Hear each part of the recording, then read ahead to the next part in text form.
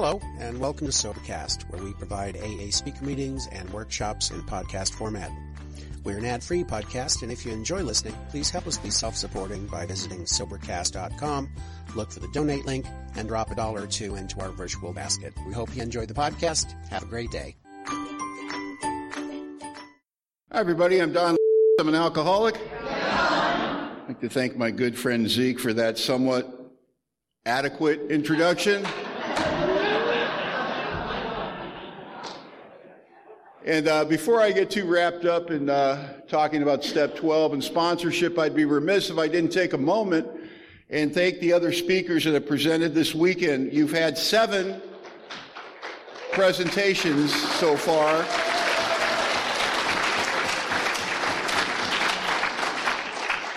And in my opinion, you'd have to look far and wide, high and low, to find 7 presentations of the caliber that we were all honored and privileged to hear this weekend. And something I want you to keep in mind as I start to speak this morning is 7 out of 8 ain't bad.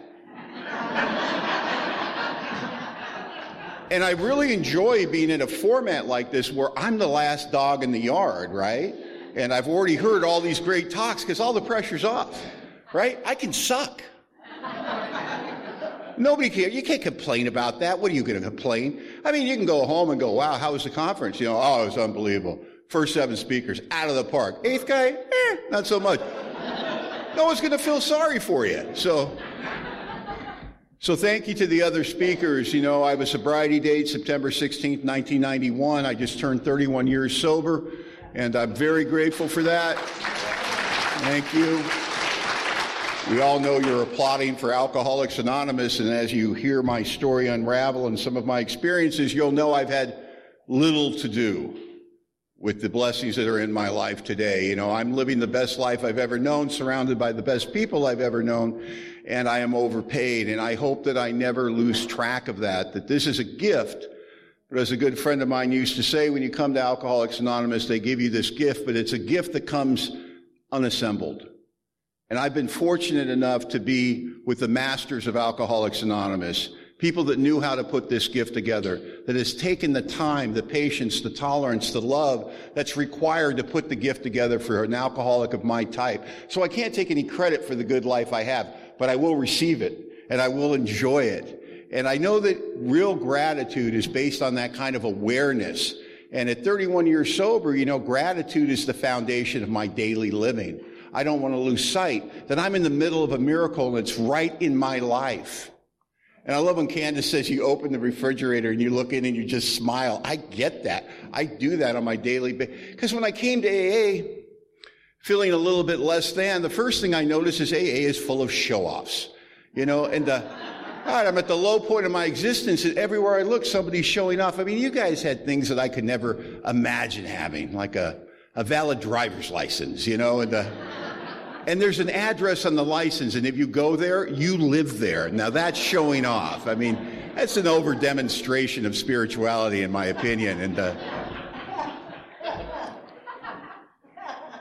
I have no clear-cut explanation for how I ended up in Alcoholics Anonymous.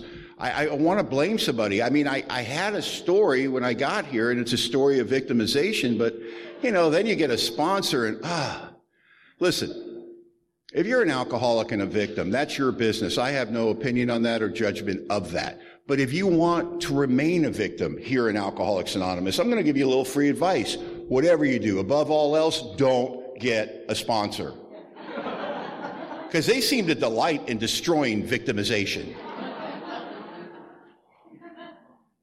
There's a propulsion system for untreated alcoholism described in the Big Book, and it says, I'm driven by 100 forms of fear, self-delusion, self-seeking, and self-pity. Any one of those things can kill me. You put them together, it's a deadly cocktail. But in Alcoholics Anonymous, we won't tolerate self-pity. And some people might not understand that when they see him for sponsorship, when they see the transparency demanded for recovery, when they see us hold each other accountable, and sometimes the spiritual peer pressure that's here, it might be misinterpreted. It might be looked at as a lack of compassion. And nothing could be further from the truth. the most compassionate people I've ever met in my life, I've met in Alcoholics Anonymous. What it is we know self-pity kills drunks. Pour me another drink. And I got to tell you, man, sponsorship destroyed my self-pity. Because all my life I've been able to tell you a sad story. My mom's alcoholism, the physical abuse. I never knew my dad. He got up at 2 years old, said he's going out for a pack of smokes, and I haven't seen him since. Tough neighborhood, never had a guy to show me how to grow up and do things. You see how it just rolls off the tongue? There's a reason for that. It's practiced by the time I get here. I've been telling that story of victimization so hard and so long that my perception is my reality, and my reality is my truth. You can't move me off of that point. It's not my fault. Walk a mile in my shoes. Maybe you should do that before you judge me. Maybe you would drink the way I drank. And the problem with being a victim in Alcoholics Anonymous or out there actively destroying myself with beverage alcohol is every drink I take with impunity because it's really not my fault. Let me explain. And I'm good at explaining. Everybody knows. How do you tell a good lie? You got to believe it first.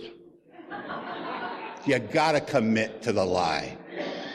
And I was committed. And then I got a sponsor. And he took me kicking and screaming through the steps. And he got down in the inventory process, what really happened, in black and white. And it was astounding, the things I forgot on my way to Alcoholics Anonymous.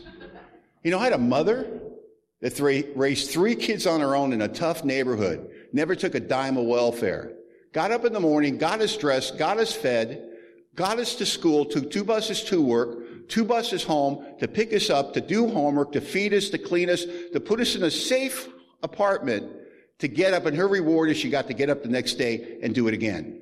Now, this woman that I just described to you that should be classified at no less than a saint, when I came to Alcoholics Anonymous, I was filled with rage and spite and venom for that woman. That's a lack of perception. That's a delusion. And thank God that the steps of Alcoholics Anonymous and the inventory process in particular corrected the only mistake a loving God ever made in my case. And that's he made my eyes looking outward instead of inward. And I'll give you an example of how sponsored does that. I get sober in Alcoholics Anonymous. I'm 80 grand in debt to the IRS. Which, you know, I've done the math. I've looked it up. That's like $167,822 current dollars. I kind of look that up every now and then. And that's not a big deal. You got $500,000 in the bank, write the check. But if you're unemployed and you haven't worked in a year by the time you come to AA, and then your sponsor gets you a job as a laborer on a framing crew, you've never worked with your hands, and you suck at that job, you have a nickname on the job site, the Bleeder. And you're making minimum wage with taxes taken out, 80 grand's a big deal. And I was so full of self-pity on that. And my sponsor, man, he didn't tap me on the head and go, there, little alcoholic, you're home. It's all going to be okay through the amends process. God sees your effort, and it's going to, you know what he said? He goes, man, that's a lot of money. He goes, you may never get out of debt. But you'll be sober, because then they laugh. They laugh at our misfortune until we learn the joke, and the joke is us. But I'll tell you what, whatever you got, when you get here, bring it to Alcoholics Anonymous. The members of Alcoholics Anonymous will take what you bring, and they'll turn it into service. Oh my God, my sponsor took that little nugget of information for the next 5 years. If any newcomer had the audacity to complain about his little $1,500 IRS debt, this would be my sponsor. Oh, hold that thought, Jimmy. Hey, Don, you got a minute? And I'd walk over innocently, and he'd go, Don, tell Jimmy how much you owe the IRS. And I'd look at Jimmy, I go, I owe the IRS $80,000. And Jimmy'd go, Jesus! And my sponsor would laugh, and Jimmy would feel better, and I'd go, just want to be of service.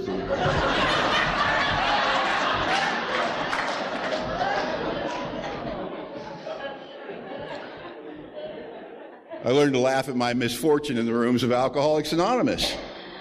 In fact, to this day, one of the top 3 barometers of my spiritual condition that I use is how's my sense of humor about myself. Now, I got a great sense of humor about you, because you are hilarious, right? Love poking fun at other people's expense, all that character defect stuff. How am I laughing at myself? How am I when I'm the butt of the joke? How am I when I do something embarrassing that is worthy of laughter and people laugh? How do I feel about that? Tells me a lot about my spiritual condition with my own sense of humor about myself, about my humanity, about my perfect imperfection. And I learned that in Alcoholics Anonymous. Stop trying to be perfect. You're never going to get there. The highest rank you ever hit is what? Human. Which means we're going to make mistakes. We're going to be sloppy. We're going to make fools out of ourselves. And I'll tell you what, if you take yourself too seriously, you're not going to make it. And the worst part about that is you're going to miss the joke. You're going to miss the joke because it's hilarious.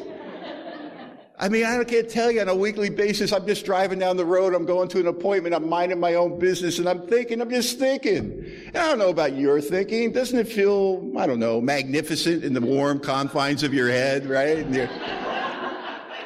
And then I'll think about what I'm thinking, and it'll scare me. And I'm like, where did that come from? I should write GSO a postcard. This is what I thought about today at 31 years sober. Oh, my God. And I'm here to talk about the 12th step, man.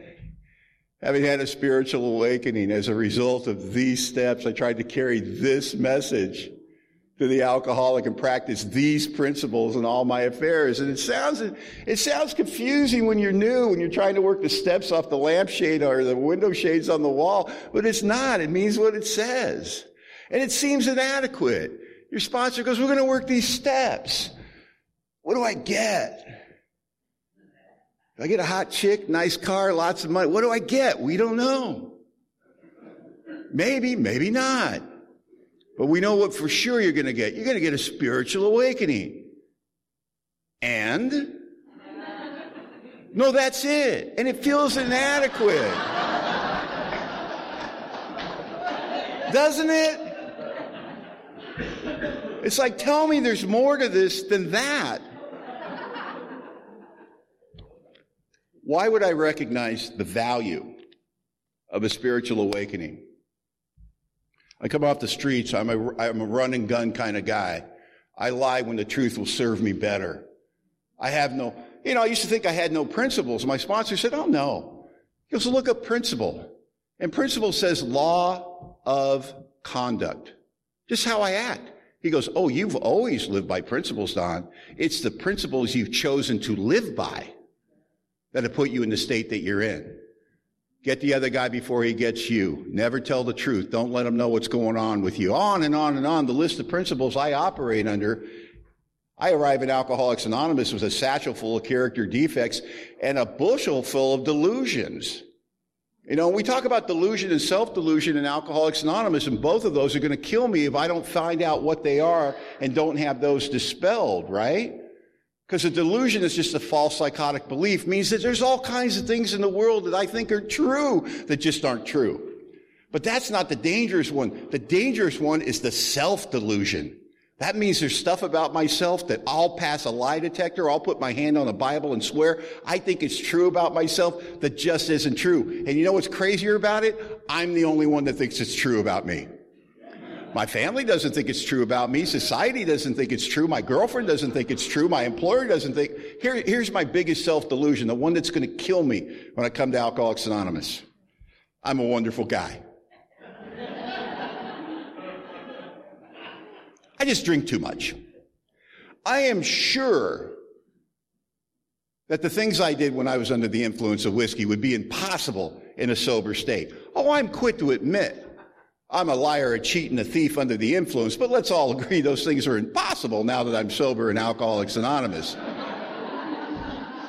And that's my self-delusion until I continue to lie, cheat, and steal in Alcoholics Anonymous. My favorite example of that, I go and I'm working construction. I bleed every day. I'm an undisciplined newcomer. I have no money. I've got to get up in the morning to make my lunch or I go hungry because I got no money, right? And I get up at 4:30 in the morning. I'm living at my sister's house because when the going gets tough, the tough go home. And I'm going out, same route every day, right? Through the laundry room, into the garage, out the man door, down the hill about a half an hour where a guy was kind enough to pick me up for work every day. And one day I get up late, I'm undisciplined, I guess I'm not eating that day, I don't have time to make lunch, I'm blowing through the door, sitting on the washing machine is my sister's purse. I'm 45 days sober. And I think to myself, why does she do that?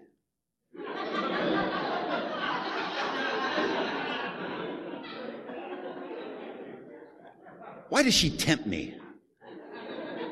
And boom, you got the angel and devil on your shoulders. Don't do it, just leave. And the devil's like, just look, man, whoever, it's just a look. And I'm like going, and I look, man, and I get the wallet and there's all this cash. And the angel's screaming out, don't do it, you're in AA, you're sober, you have a sponsor, you have a home group.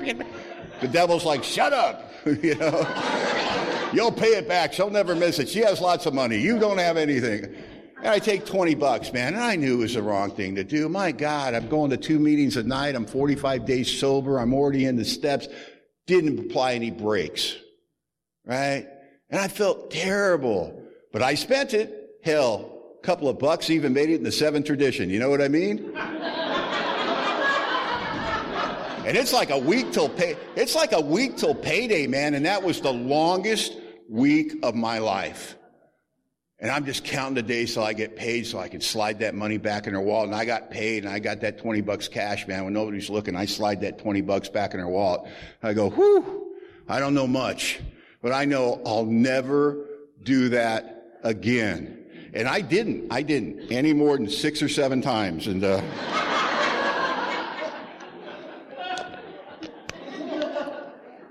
And you fast forward a couple of months and I'm undisciplined and I don't make lunch one day and I look at my sister's purse and I think, I can't do it. And I don't know why, but I can't do it. And I guess I'd been to enough meetings. I'd gone deep enough in the steps. I had prayed enough times on my knees to a God I didn't yet believe in. I don't know what one of those actions or an alchemy of a combination of them led me to a decision that I'd rather be hungry than steal. And I don't know how that happened. Of course, you fast forward, and now I'm in the amends process, and I got to sit in front of my sister and tell her all the stuff she already knows about: stealing her car, stealing her money, missing the birthdays, being an absentee craphead brother. I got to tell her about everything I did, which most of what she already knows about. I got to ask her how that affected her. I got to ask her what I can do to make it right. I got to be willing to take that under advice with my sponsor and try to clean up the wreckage that is accumulated by a life of living on self-will. That's all great in the amends process. But then I got to tell her this thing, and I go, I got to tell you something. And I don't think you know about it. And this is going to be really hard, and I don't know how it's going to affect you. And she goes, what is it? I go, he stole from you. She goes, oh, Donald, you've been stealing from me for years. And I go, oh, no, this is Sober and Alcoholics Anonymous recently. She goes, what are you talking about? I got to tell her a story. I go, well, some days I'd be late, and I didn't make my lunch, and I'd steal $20 from you. Then on payday, I'd slide it back in. And I must have done that 6 or 7 times. And I have no excuse. I'm going to AA. I was stone cold sober when I was doing it. I can't blame the whiskey. And I don't know what I can do to make that right or how that affects you. And I know she's going to put me on blast. And this is what she says. Oh, thank God you're telling me. I thought I was losing my mind. I go in my wallet. I know I got $60. I got $40. I go in my wallet. I know I got $30. I got $50. I thought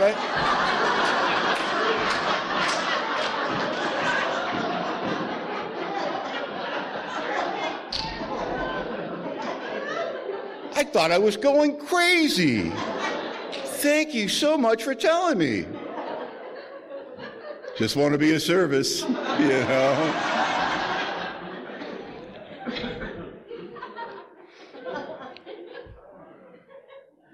I found out through inventory I was raised in a family of love with morals and principles. I was surrounded by men that took an interest in me. Although I had a father, I had surrogate fathers. I had athletic coaches and teachers that somehow saw potential in me and tried to develop that. When I graduated high school, I had a 3.6 GPA. I was our graduating class athlete, and I had 40 scholarship offers to play basketball that I never opened the first envelope to. Fear. The fabric of my existence is shot through with it. We think fear ought to be classed with stealing. And we class it with stealing because it steals our dreams, it steals our ambition, it tells us don't look that way, it tells us we're not good enough. The 2 basic human fears: 1, I'm not enough, and 2, I won't be loved, and I'm full of it by the time I come to Alcoholics Anonymous. I have no reason to explain why I tore my life apart with alcohol other than I got drunk for the first time at 17 years old. And my getting drunk for the first time sounds like your getting drunk story. All our getting drunk for the first time stories sound the same. Some variation on a theme, right? I got drunk for the first time when I was 17. I felt 10 feet tall. I felt better looking. I had confidence. I wasn't afraid I could ask that pretty girl to dance. On some variation on a theme, right? But we all tell it like it's delusion or fantasy. I'm not sure. The Big Book of Alcoholics Anonymous clearly states every man and woman is blessed with certain skills, aptitudes, and abilities. We'll call these our gifts from God. These are the things we're naturally good at. We didn't have to work at them, and everybody gets a different set of gifts, right? Some people can sing. Some people are better looking than others. Some people are more athletically inclined. Some people can do math. I don't know why, but we all have things that we know. Those are the things I'm naturally good at. What if these gifts, your birthright from your Creator, always felt that they were, just outside of your grasp, where you suspected they were there, you could occasionally make contact with them, but you couldn't do it with a consistency that made you feel that you own them. Something in AA we like to refer to as what? Potential. And then something as powerful as alcohol came into this alcoholic's body, and let me tell you what, it's not fantasy and it's not delusion. You put a couple of drinks in me at age 17, I am funnier. I am stronger. I am more confident. I am less afraid. And you know what? I am better looking, damn it. And I am more of what I ever hoped and suspected I could be. And I don't understand. At 17, my first drunk, I fall in love with the effect produced by alcohol, which is, in a word for me, it's freedom. And it's freedom from what swirls around in my head in a sober state. And I don't make a decision at 17, I'm going to burn my life to the ground and hurt everyone that has the misfortune of caring about a loser like me until I end up in Alcoholics Anonymous. It's primal. It's almost molecular. I just have this sense, this feeling that alcohol's good and not drinking's bad. And we're going to be doing more of this. And you know the rest of the story. I go through the stages of alcoholism. Drinking no trouble, drinking with trouble, drinking all trouble. Until it's all trouble all the time. And I can't seem to get those moments of the past where I could step out easy and I liked the effect produced by alcohol and I felt free. I can't even get that. When did the bait and switch come in? When did it stop working? When did I have to go to oblivion to get any relief? And I got self-knowledge at 25 and didn't make it to Alcoholics Anonymous to age 31. And self-knowledge for an alcoholic of my type feels like a solution, because it's not mom or dad or the court system or your employer or your girlfriend telling you got a problem with booze. Self-knowledge is delivered in our mind, in our voice, with that screaming that you're going to die if you don't do something about your drinking. And I got that, and it felt powerful. I knew I was never going to drink again, yet 2 weeks later, after my own program of recovery, which entails telling everybody I quit drinking so don't try to tempt me, telling those lies, yeah, I feel great, I'm back in the gym, I'm working out again, everything's going great at work, and I look good on the outside. The laundry starts getting done, I start showing up to work 5 days a week, you know what I mean? The stuff that they can see starts looking better. But inside here where my soul lives, with every day since my last drunk, I'm getting more what? Irritable, restless, and discontent. Doctor's opinion in the Big Book of Alcoholics Anonymous. The biggest understatement in the Big Book of Alcoholics Anonymous, right? And I drink again. And I spent 6 years trying to stop drinking. Pull the geographic, move to Boston, right? Find out they drink in Boston, I'm in Boston for 3 years till I well out my welcome, man. I come back to L.A. 3 days later, I get the best job I've ever had in my life. And I don't mean while I was drinking. To this day, it may be the best job I've ever had, but I'm an alcoholic, right? I'm like a cat flung outside a second-story window. And I will land on my feet, boom, in a three-piece suit at a job interview, and I'll get the job. I can get the job, get the girl, get the money. I just can't keep any of it, right? We're great getters. We're lousy keepers. And I burned my life to the ground.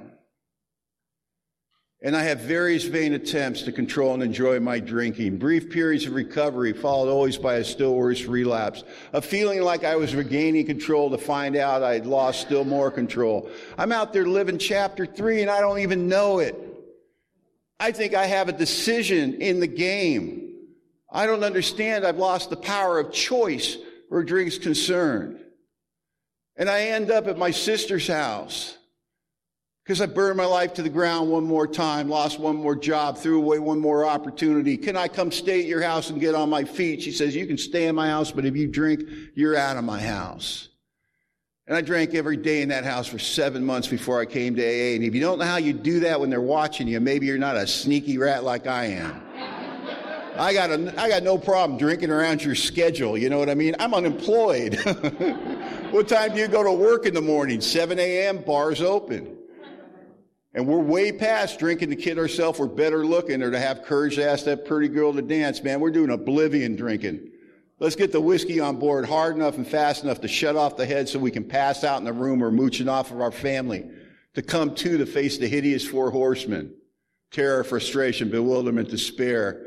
And that morning interview with that hangover mind. Who are you going to hurt today, Don? Who are you going to rip off today? Boy, you've taken every good thing that's ever come your way and you've torn it to shreds. How's it going to end for a guy like you? And that's my life, and I see no way out, and there's no safe direction, and I know I'm going to end drunk, and it's just a matter of time. And I have surrendered. And it's not the surrender we suggest our new friends make in Alcoholics Anonymous. It's the surrender many of us make while we're out there drinking. The surrender of a desperate man who no longer has the will to do battle with King Alcohol one more time. Who am I kidding? I'm never going to get sober. And that's the state I arrived in Alcoholics Anonymous in. Nothing new the weekend before I came to AA. Very typical. Got an unemployment check. Borrowed the family car to go cash it.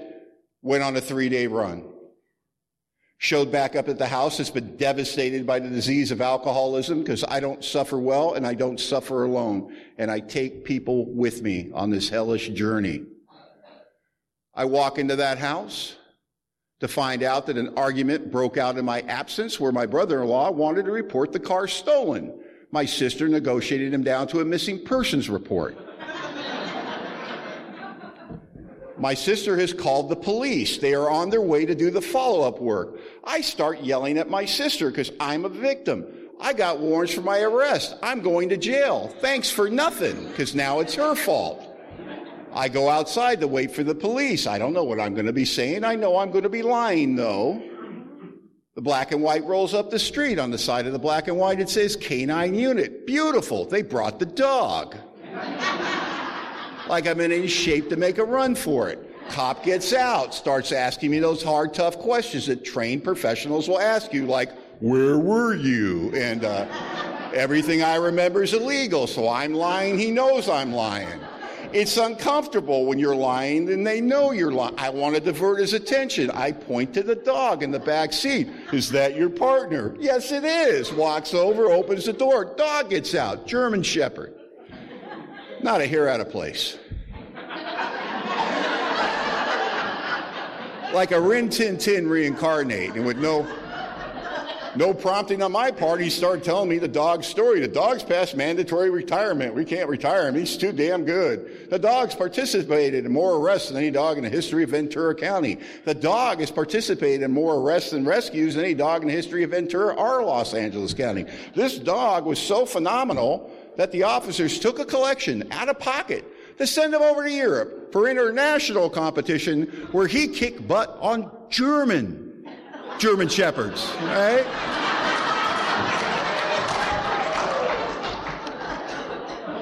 I say to the cop, that's a phenomenal dog you have there. Thought flies in the back of my mind. I know it's the truth. I want to deny it, but I know it's the truth.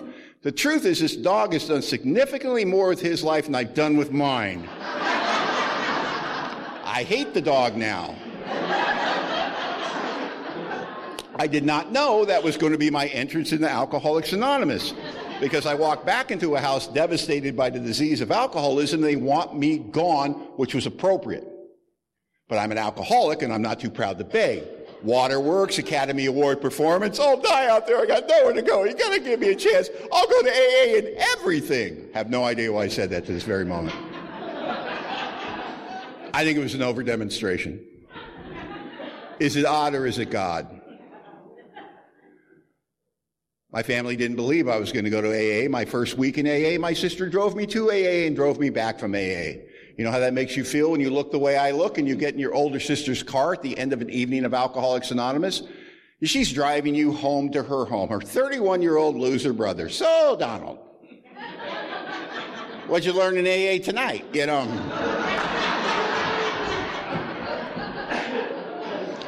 I don't remember my first night in Alcoholics Anonymous. It's reported I was there and somewhat entertaining. I do remember my second night because I hit the lottery. There's a lottery in Alcoholics Anonymous, and my prayer for you, if you're new, is that you hit it in some fashion that I did. I went to the 6 o'clock meeting at the Simi Valley Alano Club, and after the meeting, which ended at 7:30, I got my back against the wall, and I did not look that evening the way I look today. I got hair down the middle of my back, and it's filthy. I don't shower anymore. I'm wearing my sunglasses at night because I don't want you to see my eyes. I got my arms folded on my chest, and I'm rocking back and forth looking at you like this. I got my tough guy radar out. And I'm not folding and rocking like this because I'm a tough guy.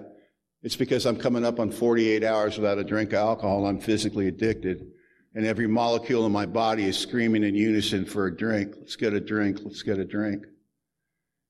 The big book of Alcoholics Anonymous says the main problem of the alcoholic resides mainly in his mind rather than his body. My mind starts talking to me. Look at them, Don. They're clean and they're happy. They don't want you here. They're not even talking to you. Because everybody's giving me a wide berth at the Simi Valley Alano Club because I am dangerous. Because I'm terrified.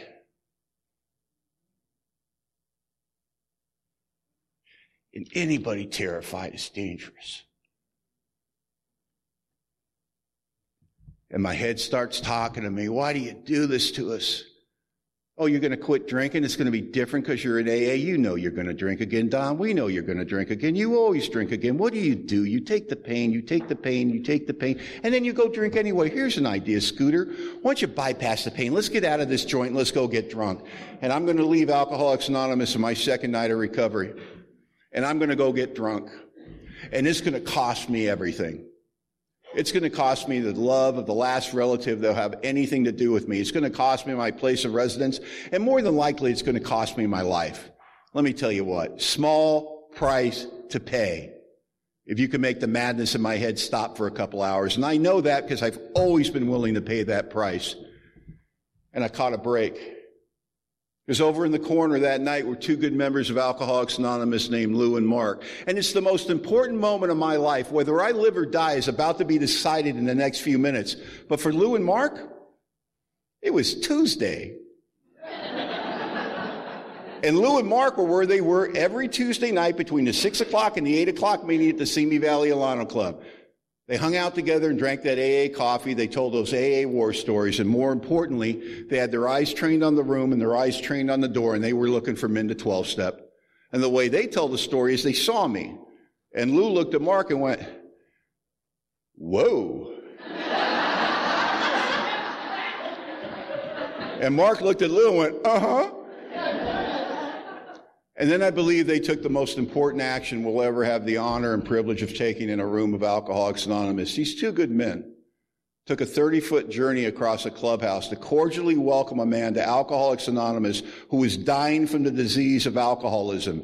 And he did it in the kind, unassuming way that we're taught to do it. Hi, I'm Lou. This is Mark. We don't think we've met you. Why don't you come sit with us?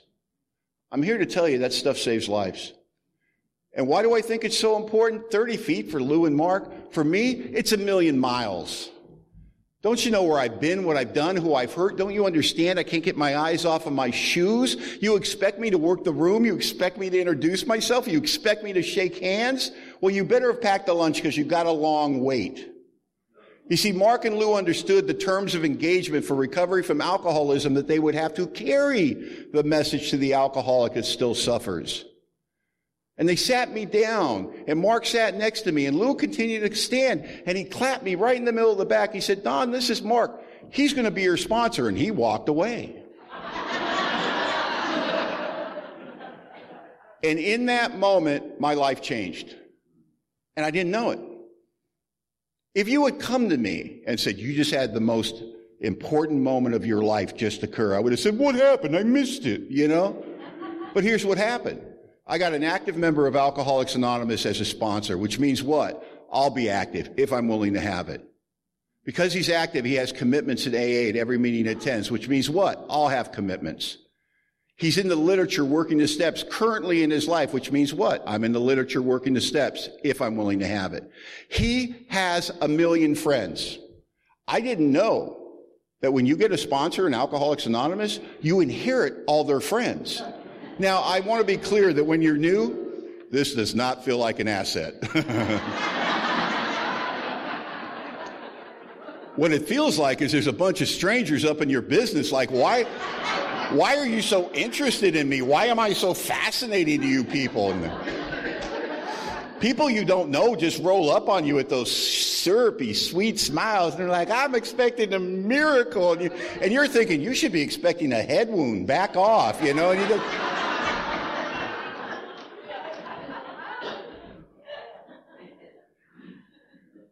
so I got a sponsor. I got a home group. I'm in the literature. I got commitments. I got friends and fellowship. In an instant, all the spiritual tools of Alcoholics Anonymous are laid at my feet, and my job is to pick them up. Now, here's where it's tricky. I don't know how to use any of them. Now, I'll tell you what. I joke about getting into construction when I was new in sobriety, and I had a nickname, the Bleeder. It's all true. I didn't know which end to hold a hammer.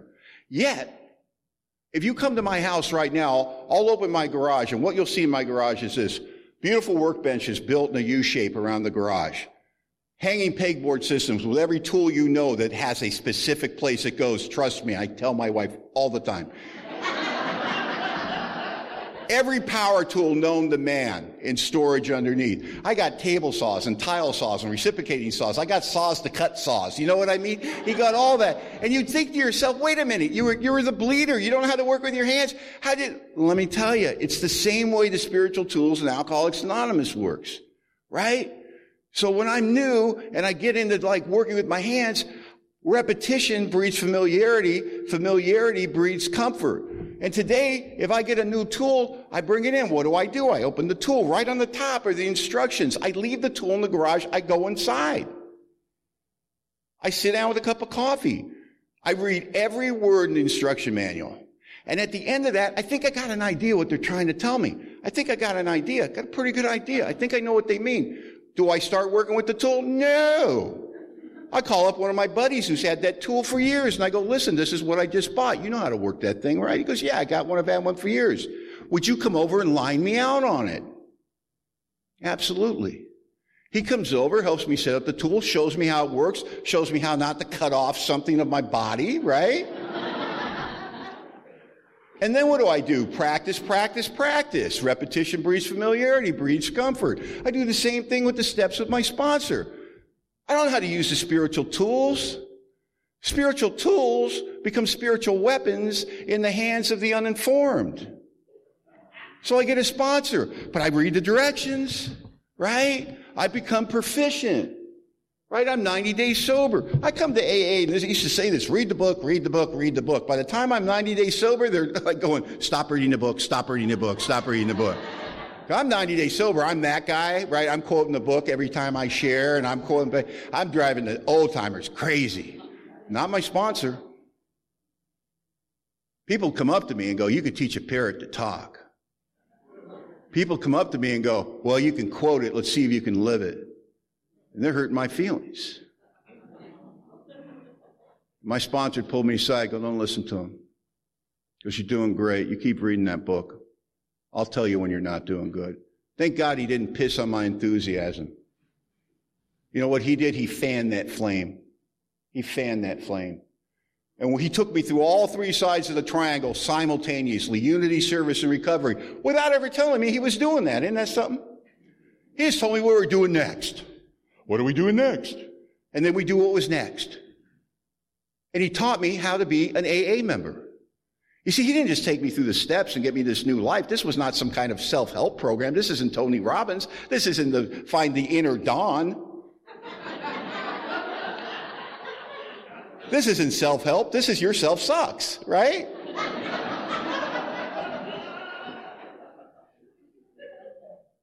You see, my sponsor believed that an alcoholic would rather see a beautiful sunset than listen to the world's greatest sermon.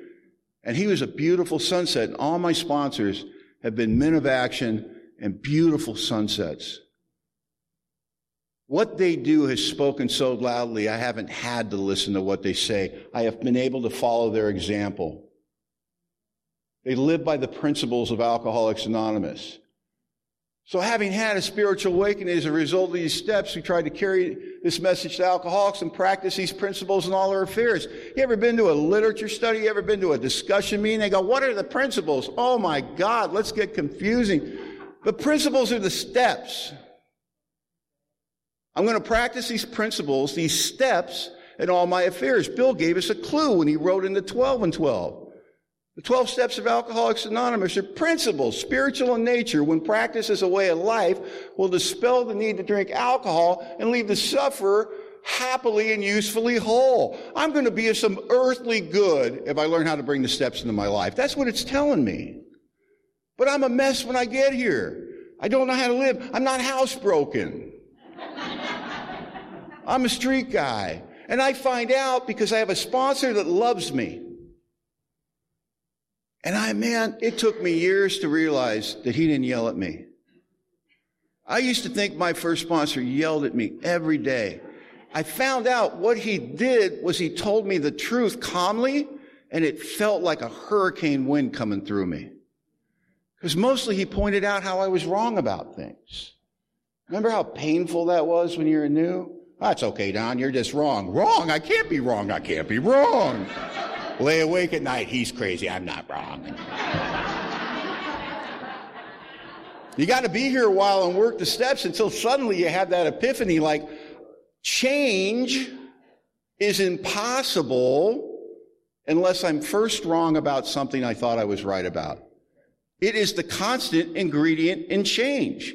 Now, when I'm wrong, I'm not thrilled, but I go, well, I guess it's time to change. Or I get to evolve. I don't have to be that guy anymore. I was just wrong about something. My sponsors are the ones that taught me that. But I'm not housebroken. I mean, it was embarrassing because, let me tell you, there's an unwritten set of rules about Alcoholics Anonymous that's not in any conference-approved literature that seems to be handed down from old-timer to old-timer to old-timer over the years. And so I would go to meetings, and my sponsor's job was to let me know what grievous infraction I had committed that evening. My first 30, 60, 90 days, I'd go to a meeting, be on my best behavior. I'm honest. I'm trying. End of the meeting. More often than not, I'd see my sponsor. He'd catch my eye. He'd give me that crooked finger. Come here, Don. And I think to myself, now what did I do? And I found out there's things we don't do in AA. He'd say, Don, if you're bored in a meeting, you can't go in the corner and do push-ups. Don. You can't get up and get coffee 6 times during the meeting. You're disturbing everybody. Don. If you don't like what an old-timer says to you, you can't threaten to snatch the life out of him and make amends later. Don. But I don't know, man. It's dog rules in Alcoholics Anonymous, you know? It's like a dog. Dog doesn't know he's doing anything wrong till you tell him. It's dog rules. Listen, I got a dog. Bo the Wonder Dog. I love this guy. You see, apple of my eye. He's 12 years old. He is a gentleman. You spend 5 minutes with my dog, you'll fall in love with my dog. Trust me. But Bo, like any dog you can think of at one time, was a puppy. I remember when we got Bo, and we had him about 3 weeks, man, and I'm on the phone with a sponsee one night, and Bo comes into my line of sight. I remember thinking, oh, there's Bo. Oh, he's so cute. I love that little guy. And then he went into a crouch, right? And I was like... And involuntarily, I went, oh, no. And my sponsee goes, what is it? I go, oh, Bo's taking a dump in the living room. And he goes, do you have to go? I go, oh, no, you can't interrupt him. You go traumatize the little guy. I go, that's not how you potty train a dog, man. You got to kind of stalk him, kind of keep an eye on him, right? And when he looks like he's about to break bad, you got to scoop him up and take him outside. It will freak him out a little bit because he'll be like, I'm in the air, I'm in the air, I'm in the air. And you'll drop him on the lawn outside and he'll look at you with this innocence and he'll say, what the hell was that about, man? And you're staring at him, he's staring at you, and hopefully he'll go, well, I'm outside. Kind of got to go to the bathroom. And if he takes a poop, you better throw a party. Hooray, Bo! Who's a good boy? And he'll get all excited. He'll go, oh, man, I didn't know. You want me to poop out here? I can totally do that. I love you. My sponsor did exactly the same thing with me in Alcoholics Anonymous.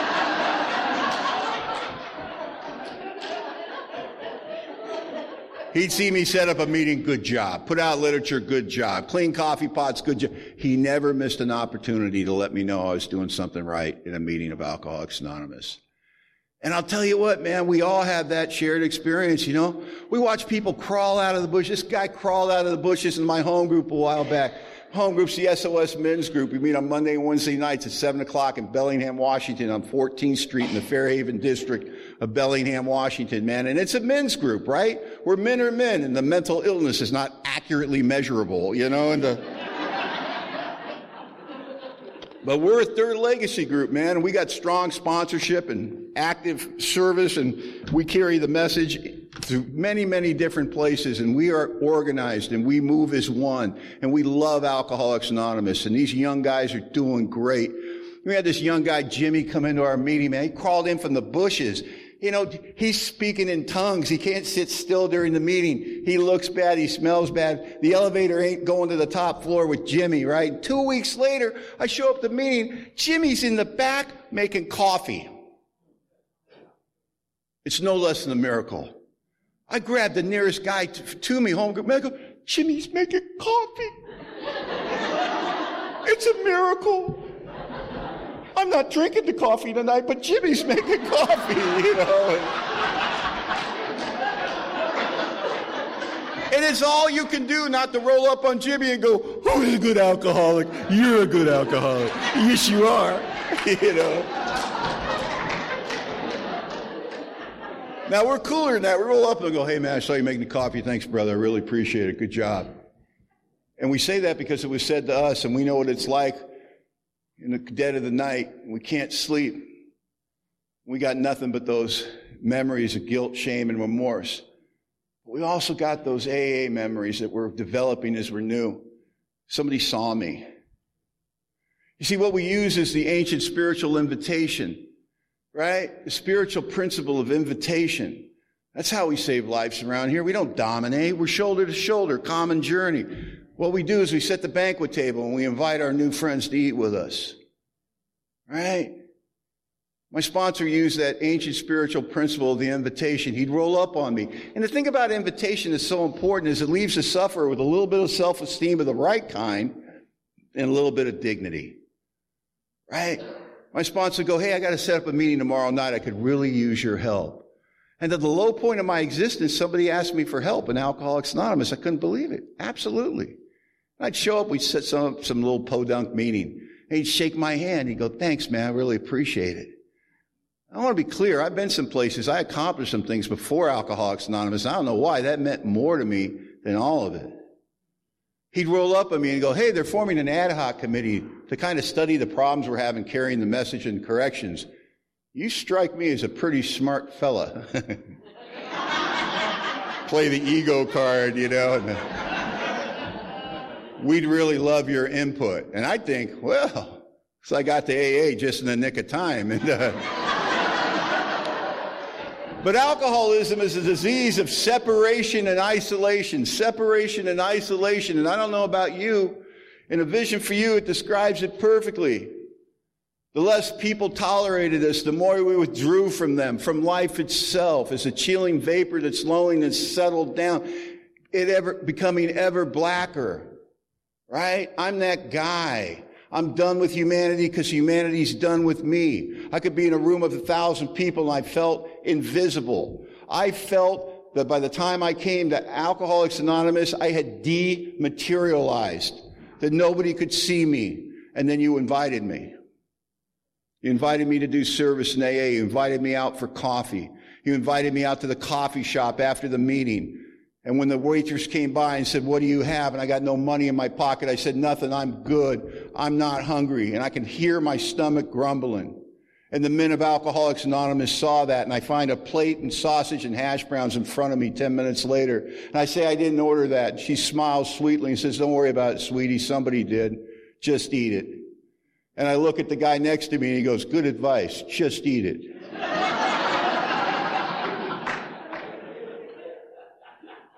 And you take those actions and you include me. You invite me in your car. You invite me into your homes. You invite me to your stupid birthday parties with your kids that I don't even know. And I don't know why I'm there until I find myself laughing with your kids.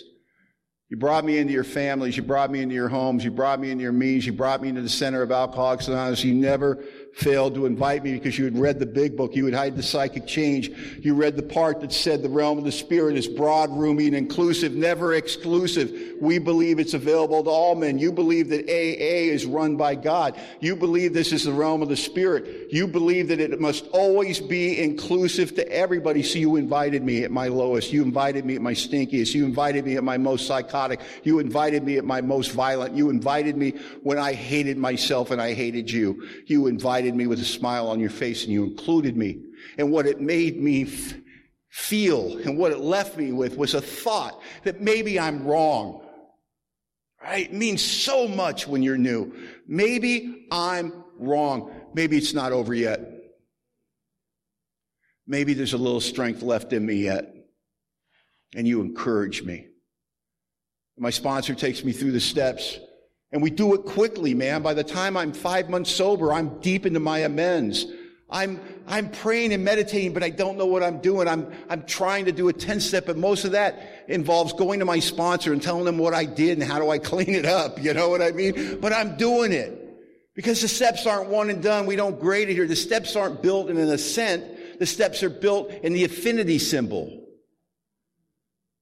They go on and on and on. And when you're new, they feel so compartmentalized, don't they? You can go to any good newcomer and go, "What step are you on?" "Step 3, sir." "What step are you on?" "Step 9, I'm about doing amends." "Somebody spot me." "Oh, it's a bad amends." Oh,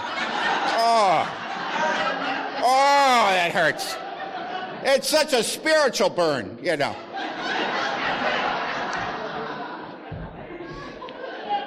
But as we stay in the process of the steps, that affinity pattern, right, what happens? The loving hand of God comes down. And it feels like he pulls the compartments that we superimpose, separating the steps. And what's left is what the book refers to in 3 places as design for living. My most important description of that, design for living that works in rough going. So now I'm an AA member, right? I work the steps. I get the prize. What's the prize? Spiritual awakening. The thing that felt so valueless to me when I start the process now turns out to be the keys of the kingdom.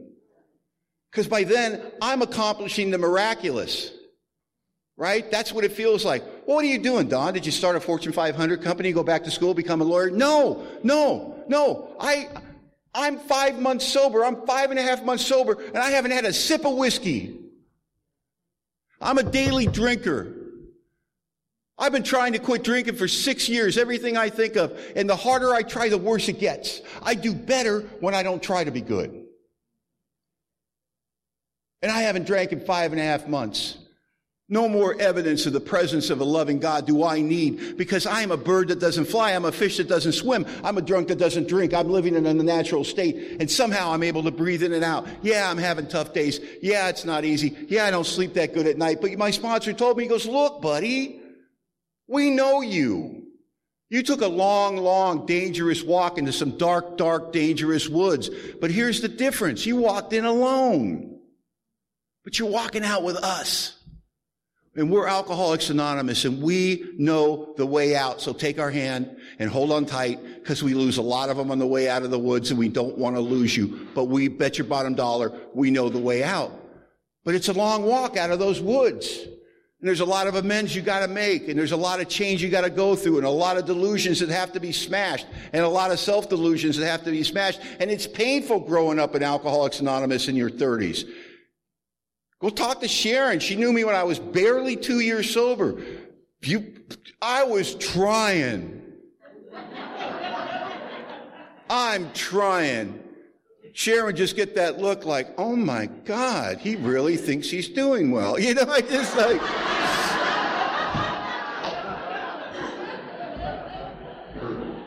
God, I remember being 4 years sober, and I'm at the big Wednesday night meeting, and Sharon, beautiful smile. Don, do you have a minute? Step into my office, and took me down the row where she was sitting and nobody was there, and told me in no uncertain terms what I did that was wrong, and I heard it. And I wasn't offended. I thought, she is like an icon in this group. And she cares enough about me to let me know I did something wrong. Love is not, I'll tell you what, I'll co-sign your BS, you co-sign mine, maybe we can walk a little ways. That ain't love in AA. This is love. You tell your buddy something, he goes, well, you got 24 hours to tell your sponsor, or I'm telling him.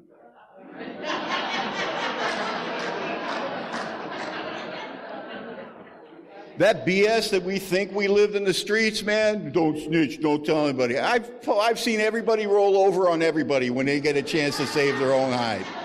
Only in AA have I seen the kind of love that sponsorship illustrates, and one AA has for another AA, where I love you more and care more about your life that I'm willing to risk your wrath rather than see you die. Because the game we play around here is you bet your life. I'm 6 months sober. I go on a 12-step call. And I'm lucky, man. I'm one of the guys that we had active 12-step work when I got sober. A lot of people have never been to a real 12-step call. And I don't think we've lost our 12-step legacy. I just think geographically it's changed. We need to remember that. Because we're not a secret society anymore, there's a conveyor belt to the front door of our home groups. And sometimes we forget that's where our 12-step work needs to happen, in our home groups. But we used to go out into people's homes, and we got a call on the 12-step line, and me and another guy with 6 months and the guy with 14 years, because never go alone, we went to go carry the message. And there was a guy in there named Donnie drinking Jack Daniels that night. And we're trying to carry the message. And the other guy with 6 months hit him with his 6-month stuff, which was good. Then the guy with 14 years hit him with his 14-year stuff, which was amazing. And then I hit him with my 6-month stuff, which at the time sounded like this. Well, I'm 6 months sober. I haven't had a drink in 6 months. I still live in my sister's house. I work construction. I absolutely hate it. I don't have a car. I'm hopelessly in debt. I have a tyrannical figure in my life I call a sponsor. I'm pretty sure I don't like him, and I know he doesn't like me. If you want what I have and you're willing to go to any length to get it.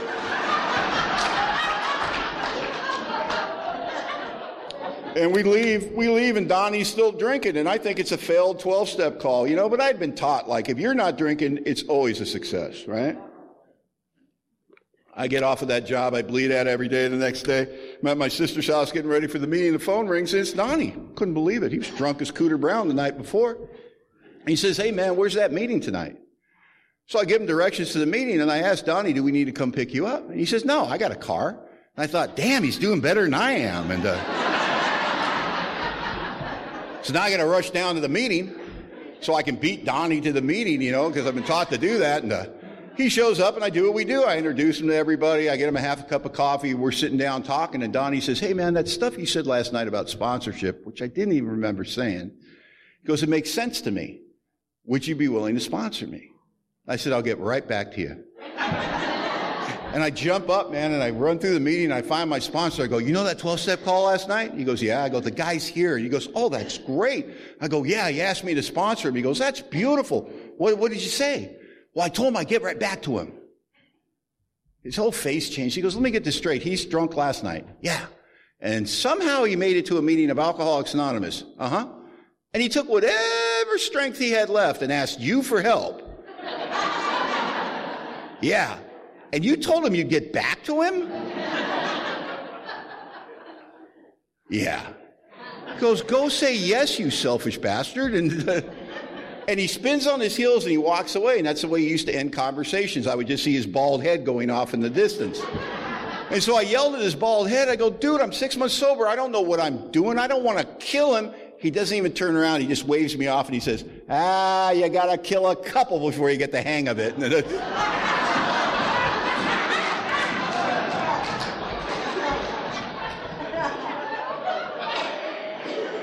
Alcoholics Anonymous, we care. No, we don't. No, we don't. So now I'm sponsoring this guy, and I find out I know how to sponsor. I find out it's monkey see, monkey do. Right? I'm just telling this guy what my sponsor told me. That's all AA is. Monkey see, monkey do. But you better pick the right monkeys, right? And I've been surrounded by great monkeys, so I'm telling Donnie what to do. And, because they told me, now I'm just passing it on. That's all it is. We're going to meetings, and I'm 6 months sober. I go to meetings every night. So he goes to meetings with his sponsor every night. And we're going to every kind of meeting, speaker meetings, literature meetings, big book studies. And I notice at the big book studies where you're supposed to read, when it's Donnie's turn to read, he always passes. We don't do that in AA. Participate, right? You got to tell Donnie what my sponsor would tell me. So I pull him aside after the meeting. And I go, Donnie, when it's your turn to read, you got to read, man. We participate in our own recovery. He gets all sheepish. He looks at his shoes, all embarrassed. He goes, listen, man, here's the thing. I don't read so good. Fact is, I barely read at all. Man, you made a mistake like that in polite society. Wouldn't you be embarrassed? But we're in AA. That stuff don't embarrass you. What came out of my mouth was intuitive. I just said it out. I said, Donnie, this is no big deal. I know how to read. So for the next 6 months, we go to meetings of Alcoholics Anonymous. At the end of the night, Donnie would take me home. Why? He had the car, right? And we'd sit in front of my sister's house under the street light, and we'd read the big book back and forth. And, when he didn't know a word, I'd pronounce the word for him. We'd look up stuff. And Donnie learned to read, reading the big book of Alcoholics Anonymous. And I'll tell you, if you heard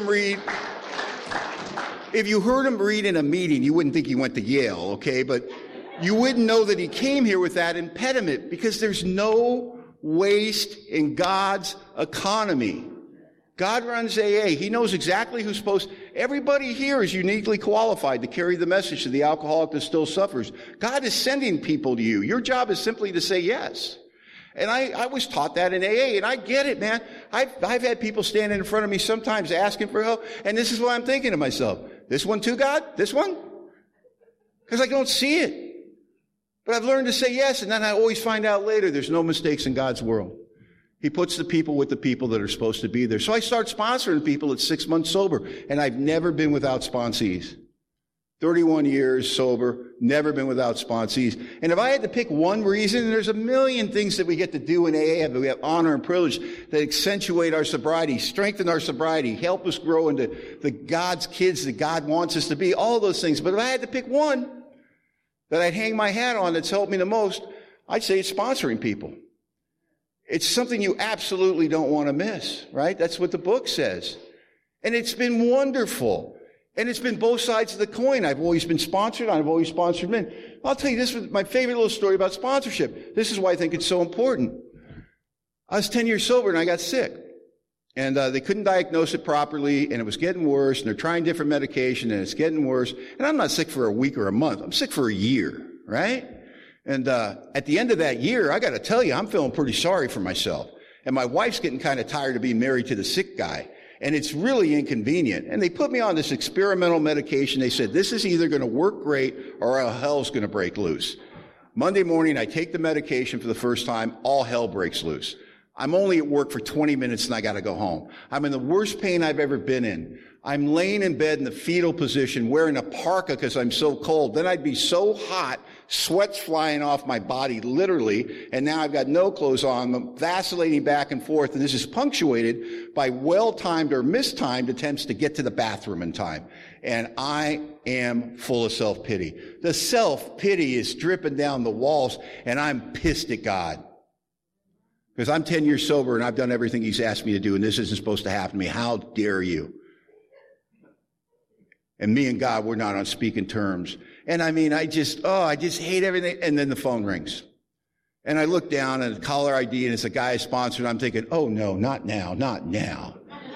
But I got good training in Alcoholics Anonymous, man. So I answer the phone. He goes, how you doing, sponsor? Because everyone knows I'm sick. And usually in those situations, I lie, right? I go, well, I'm having a tough day, but with God and AA, I'll be okay. But for whatever reason, that day, I didn't have it in me, man. I let it fly. I said, how am I doing? How am I feeling? Let me tell you, I'm in the worst pain I've ever been in my life. And they can't figure out what's wrong with me. And you know what? I got a sneaking suspicion I'm going to die. And guess what? I don't want to die. And the marriage? Oh, yeah, she's getting a little tired of being married to the sick guy. And I don't know what I did to piss off God, but I am over God. We are not on speaking terms. And the self-pity, it's dripping down the walls of my bedroom right now. I feel so sorry for myself. I hate how sorry for myself I feel. You want to know how I'm doing? That's how I'm doing. It's dead quiet for a couple of seconds. And he says this, oh, my God, Spons. I am so sorry to hear that. But listen, I met this girl.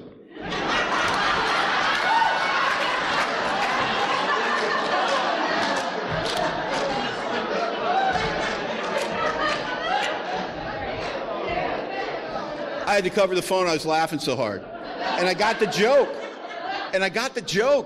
And it snapped me out of my self-pity. And I got to tell you, man, that's a turning point for a guy like me. I don't know, man. I'd been sober long enough that God had to hit me over the head with that experience. I recognized the value. I got it. I'd always heard old timers say, my sponsees do more for me than I do for them. And I think, man, that's not my experience. 10 years, I got it.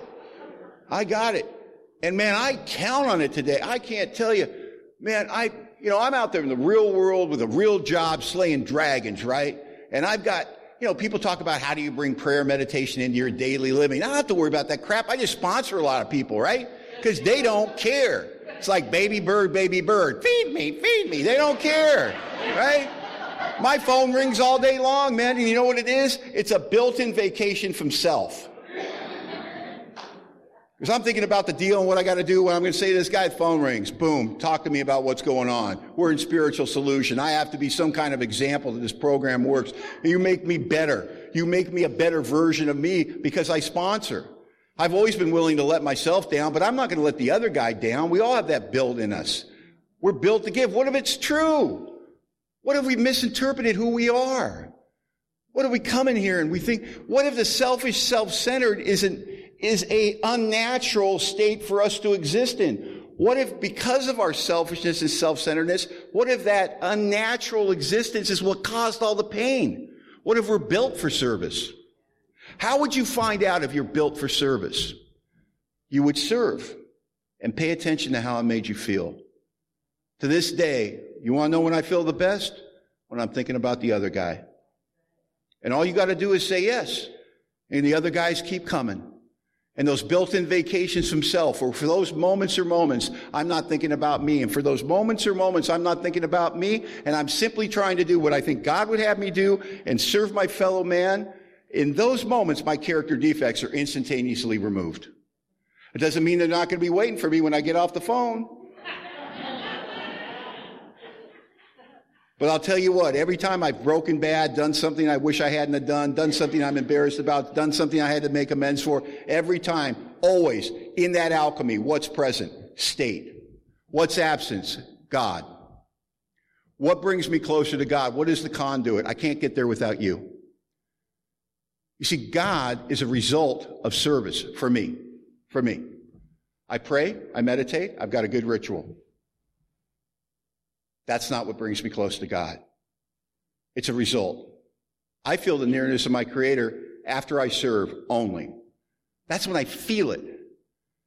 When I give a guy a ride home after a meeting, I don't want to give him a ride home. Why'd this guy ask me? Don't you know who I am? You know how long I've been sober? There's all these other guys to ask. Where do you live? Oh, 2 counties over? Of course you do. Well, great, I'm going to take you home. I'm going to slow down and just kick you out at the halfway house because I got a real job and a real life, and I got to get up in the morning while you're eating cornflakes watching your 70-inch TV that the state paid for. That's my attitude. I'm driving him home. I'm not going to talk to this guy. And you know what happens? God flies in the middle. He starts talking. I start talking. I start listening. He starts listening. Now I shut down the car. Now I'm not even leaving. Now he's not getting out. 45 minutes later, we're best friends. There's stuff coming out of my mouth I can't believe. Do you have a ride to the meeting tomorrow night? You know, I'm just like... He skips off into the halfway house. I don't even need the car to get home. I could just float home. I did service in Alcoholics Anonymous based on spiritual inconvenience, and I'm thinking to myself, I wonder what the little people are doing tonight. Because I'm living large in Alcoholics Anonymous. I've never needed sponsorship as much as I've needed it this year. I'll tell you 2 quick stories and I'll sit down. February of this year, my wife and I are in Maui for a 10-day vacation. I want to be very clear. We are not go to Maui vacation people. We're like maybe state park people. You know what I mean? It was a big freaking deal for us to be there. And, man, she's 67, I'm 62. We're old and wrinkled, married 26 years, a beautiful Eileen. I love her like good poetry. But that 10 days, man, we were teenagers. You know, we're in the surf together. We're eating mangoes on the beach, fish tacos at night, telling old stories, talking about how blessed we are. March, she has a little checkup at the doctor that you have when you're 67, a little procedure to see how everything's going. A couple weeks after that, man, I'm sitting in a doctor's office and you hear the stuff you don't want to hear when you love somebody the way I love Eileen. Tumor, well-defined, stage 3 rectal cancer. And in that moment, all your problems become Teflon coated and slide off of you. And you're left with only one. And I'm taught we don't pray for outcome. That's easy when you want a job promotion, when you hope your football team wins, when you hope things go your way. What about when it's the person you love more than anybody on the planet? You've had the longest relationship with anyone on the planet. What do you do then when you see the fear in her face? And you still got to go to the power, but you can't pray for outcome. And you got to tell them the truth. I'm scared to death, God, scared to death. And I don't know what your will is for Eileen, and I don't know what your will is for me. But I want to thank you. And you shift to gratitude, because gratitude defeats our lower self. And that night, I prayed to God for a half an hour straight, and I went over everything he had done for me and Eileen over being together for 28 years, how he shepherded us through when I blew up our marriage at 11 years sober and 7 years married, how all the fear, my heart attack 5 years ago, everything he had done for us, gratitude, gratitude, gratitude. Didn't want to focus on the scare of the moment and miss all the kindness and sweetness that we'd experienced in our life. And my wife went on a journey. And, I'm telling you, it's 7 weeks of radiation, 2 rounds of chemo, and our whole world became that. I'd go to work every day, get her set up, be off work early enough to take her to her appointments because she felt comfortable with me taking her. And I would take our dog with us, and the cancer center we were going to was a beautiful facility. It had this great pond and this huge grassy field attached to it, and it hadn't been open for very long. So it was never really busy. And I'd take Eileen in, and she'd check in, and she'd go in for a radiation treatment, and the dog and I would go take a walk. And me and Bo, the wonder dog, and God would talk while Eileen was in radiation. And we would thank him for our day, and we'd thank him for one more day together. And as it got worse and she got sicker and everything happened, we continued to stay in gratitude. And she's 90 days past the finish of her treatment. She had the big scans last week. And Tuesday, I'll be in the doctor's office with my wife. And Tuesday, we'll find out how she did. And I needed to be here this weekend, didn't I? I needed the distraction. My wife this weekend has been working with 3 brand new girls all weekend long. See, we know what to do. We know how to get out of self. We know how not to be obsessed. We know where the comfort is. And I never needed sponsorship, both sides of the coin, more during this period. Because my men would call, and not one of them would ask how Eileen was doing. It was just like a script. They'd call up with their problems with their work and with their relationships and their marriages. And they'd call up and they'd ask me what to do. And maybe once in a while they go, oh, by the way, how's Eileen? I go, she's horrible. Thanks for asking. And that's what I wanted, though. I didn't want to talk about it. I had enough people calling me wanting to talk about it. I didn't want to talk about it at a certain point. And what an opportunity to have these men come in and let me focus on service. But my sponsor, I called my sponsor every day. And I delivered via words my fear to my sponsor on a platter every day. And every day he picked the platter up and he accepted it.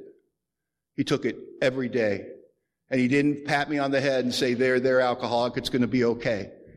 He said, I don't know what's going to happen, Don, but I know this. You love each other very much, and it's been wonderful watching how you guys are in marriage.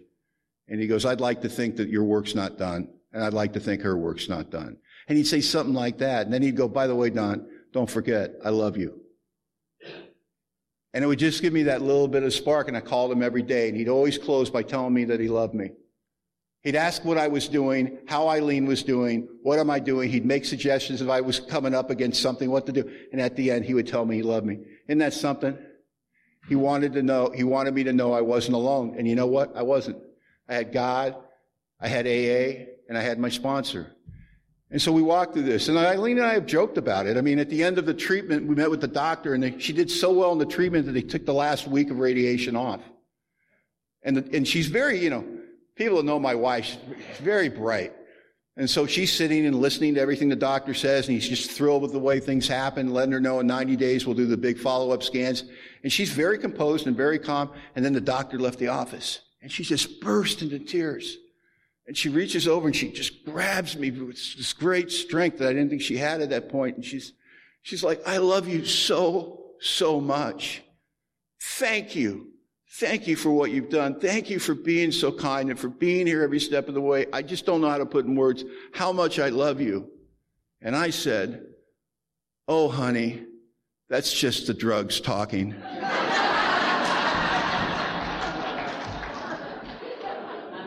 You'll get over it. And she laughed. And that's my part in the equation of our marriage. Is I serve and I make her laugh, and that's what makes me valuable to her.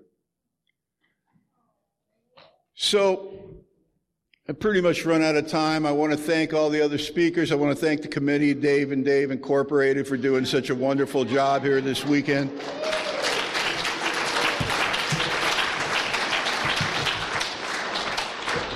And I want to close with just a thought. Why we've been in here this weekend, safe, sane, and sober, enjoying the good life that we have. They're out there on the streets, some of them within earshot of what's going on here, and they are dying.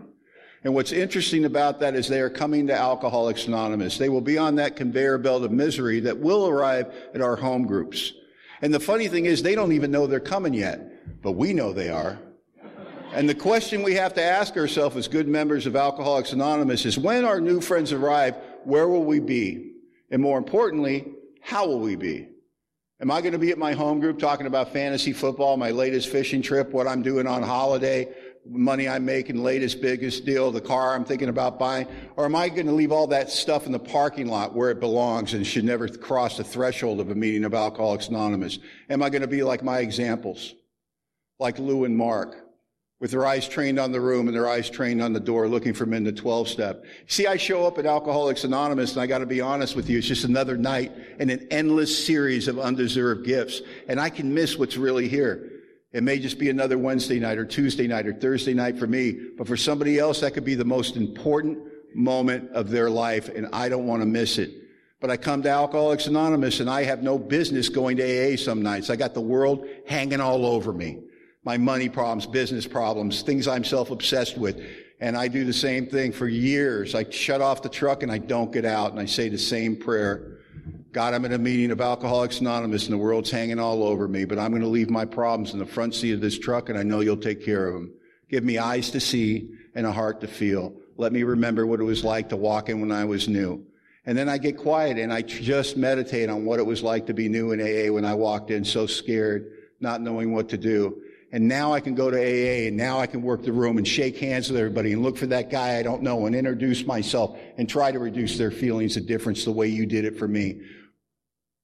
It's important work that we have ahead of us, but it's the most noble thing that's ever been placed in my life, just being a member of Alcoholics Anonymous in rooms like this with people like you. Thanks for listening.